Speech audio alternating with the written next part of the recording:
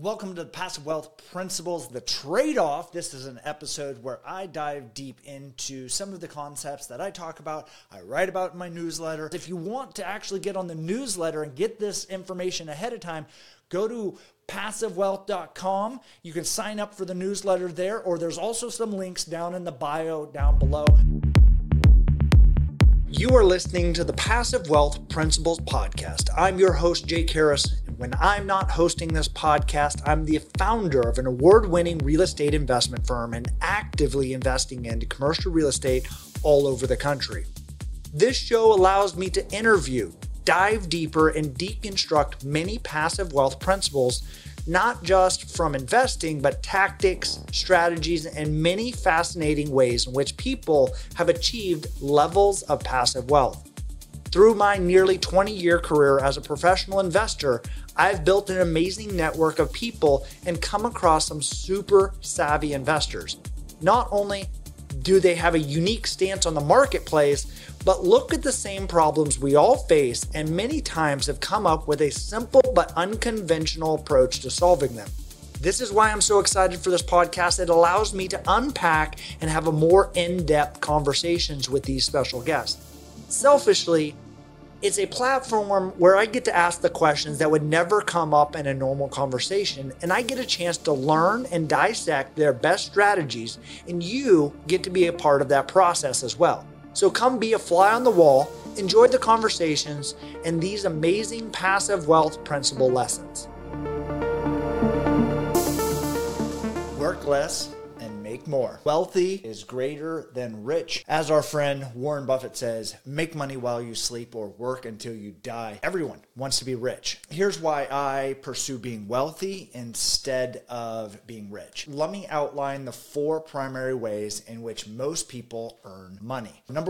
Path number one, employee. Number 2 is the entrepreneur. Number 3, the business owner.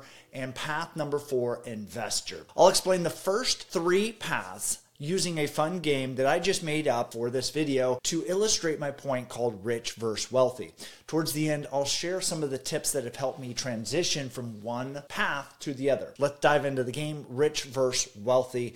Meet Eddie, the entrepreneur. Eddie earns $1 million in income. He works 50 hours per week because let's assume Eddie has achieved a pretty good work-life balance. He's only working 50 hours a week. The caveat, if Eddie doesn't work, he doesn't get paid. Next, I'll introduce to you Bob, the entrepreneur. Bob's business generates $3 million in revenue, $1 million in profit, and he runs his daily operations with the support of a low-cost staff who needs direction. If Bob's not around, the business struggles and the profits decline. Essentially, he owns a job. Contestant number 3, Barbara, the business owner. Barbara's business also generates $3 million in revenue and $1 million profit. However, she has systems in place, staff in place that run the day-to-day operations autonomously. In fact, her business thrives even in her absence. She owns a business. Drum roll. Who is richer? It's a trick question. All 3 of them, they're equally rich in the way society defines it because they each earn $1 million a year. However, the real question is who is wealthier pours back to how they earn their money. So to give some context, let me provide my definition of rich and wealthy.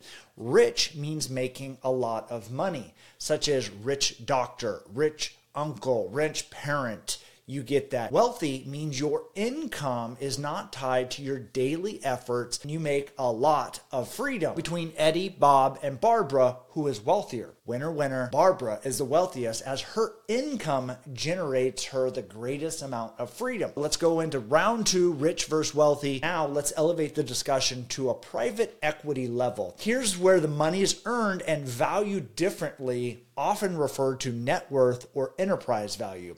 So Eddie, the entrepreneur, his net worth is 0. He trades his time for money and nobody is really purchasing other people's job. Bob, the entrepreneur, his business is valued at 1 to 3 times profit, or seller's discretionary earnings, SDE for short, since it is highly dependent on his time and his efforts, and so his business is worth $1 to $3 million. Now let's dive into Barbara, the business owner. Her business would be valued at 5 to 10 times profits, EBITDA, earnings before interest, taxes, depreciation, amortization, since it doesn't require her involvement, giving it a value of $5 to $10 million.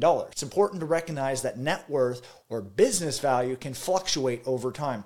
You can't pay your bills with net worth. This is somewhat of a make-believe number until the deal is actually closed at that value. On the other hand, profits increase are more tangible for most people. So let's say year over year, the profits of their ventures increase equally to $2 million. How would this affect the net worth? Eddie goes from $1 million to $2 million. His net worth is still zero. Even though his earnings have doubled, 0 times 0 still equals 0. So Bob's business now be valued at $2 to $6 million because of his multiple of 1 to 3 times. Whereas Barbara has now, her business value has gone from $10 to $20 million. As you can see, there's an exponential difference in the value output. What's the difference? Leverage. Naval Ravikant aptly puts it, forget the rich versus the poor, the white collar versus the blue. It is now leveraged versus unleveraged. So you want to earn with leverage, that creates wealth, not earn with time, which is rich. For most of my life, I've been in the Eddie and Bob's paths. If you've already on Barbara's path, congratulations, you have the potential to unlock that fourth path of income, the investor path. And I'll dive into details on this path and leverage in a future video. If you're aspiring to be more like Barbara, here are 5 strategies that have helped me transition between those paths that could potentially expedite your journey. So number 1, develop a side hustle. This is an employee tip. You have to break free from earning money for someone else. So if you're earning a high income and it's not feasible to seek equity or commission-based opportunities, oftentimes a side hustle is your only other option. For instance, creating a newsletter or a blog or something you're passionate about. Maybe it's fly fishing. Develop a course around a common problem and sell it. Selling it for $100 to $200. By doing this, your content begins to draw attention to your product. Selling 50 courses a month could net you an extra $10,000 a month. Number 2, entrepreneur tip. Here's the biggest issue that all businesses require your effort. Owning a job oftentimes is more stressful than just having a job. When you're punching the clock in and out, that's not very stressful. But when you own the business, there is no punching out. I've yet to meet a business owner that hasn't had thoughts of burning down their entire company or just quit overall. Myself included. Business is hard, especially if you're doing the things that you suck or hate. So you need to hire for the suck. Throughout most of my career, I was somewhat of a control freak and I struggled with delegating tasks. Part of the reason was that I didn't hire the right people. I tended to employ generalists instead of specialists. I often hired individuals that had skills mirroring my own. My business suffered because I had to take on tasks that I didn't enjoy, and it drained my energy. However, I learned that some people actually love doing the things that I loathe. If you hire someone who relishes tasks that you dislike, it frees up your time to focus on what you enjoy and what you're good at. Number 3, community building. This is both an employee and a business temp. Hint, this is the direction which I'm taking this video and my newsletter and all my other content, is to concentrate on building a robust community around the brand. Not only does it aid in customer retention, but it also turns your customers into brand ambassadors. Final 2 were also big aha moments that tap into that leverage factor.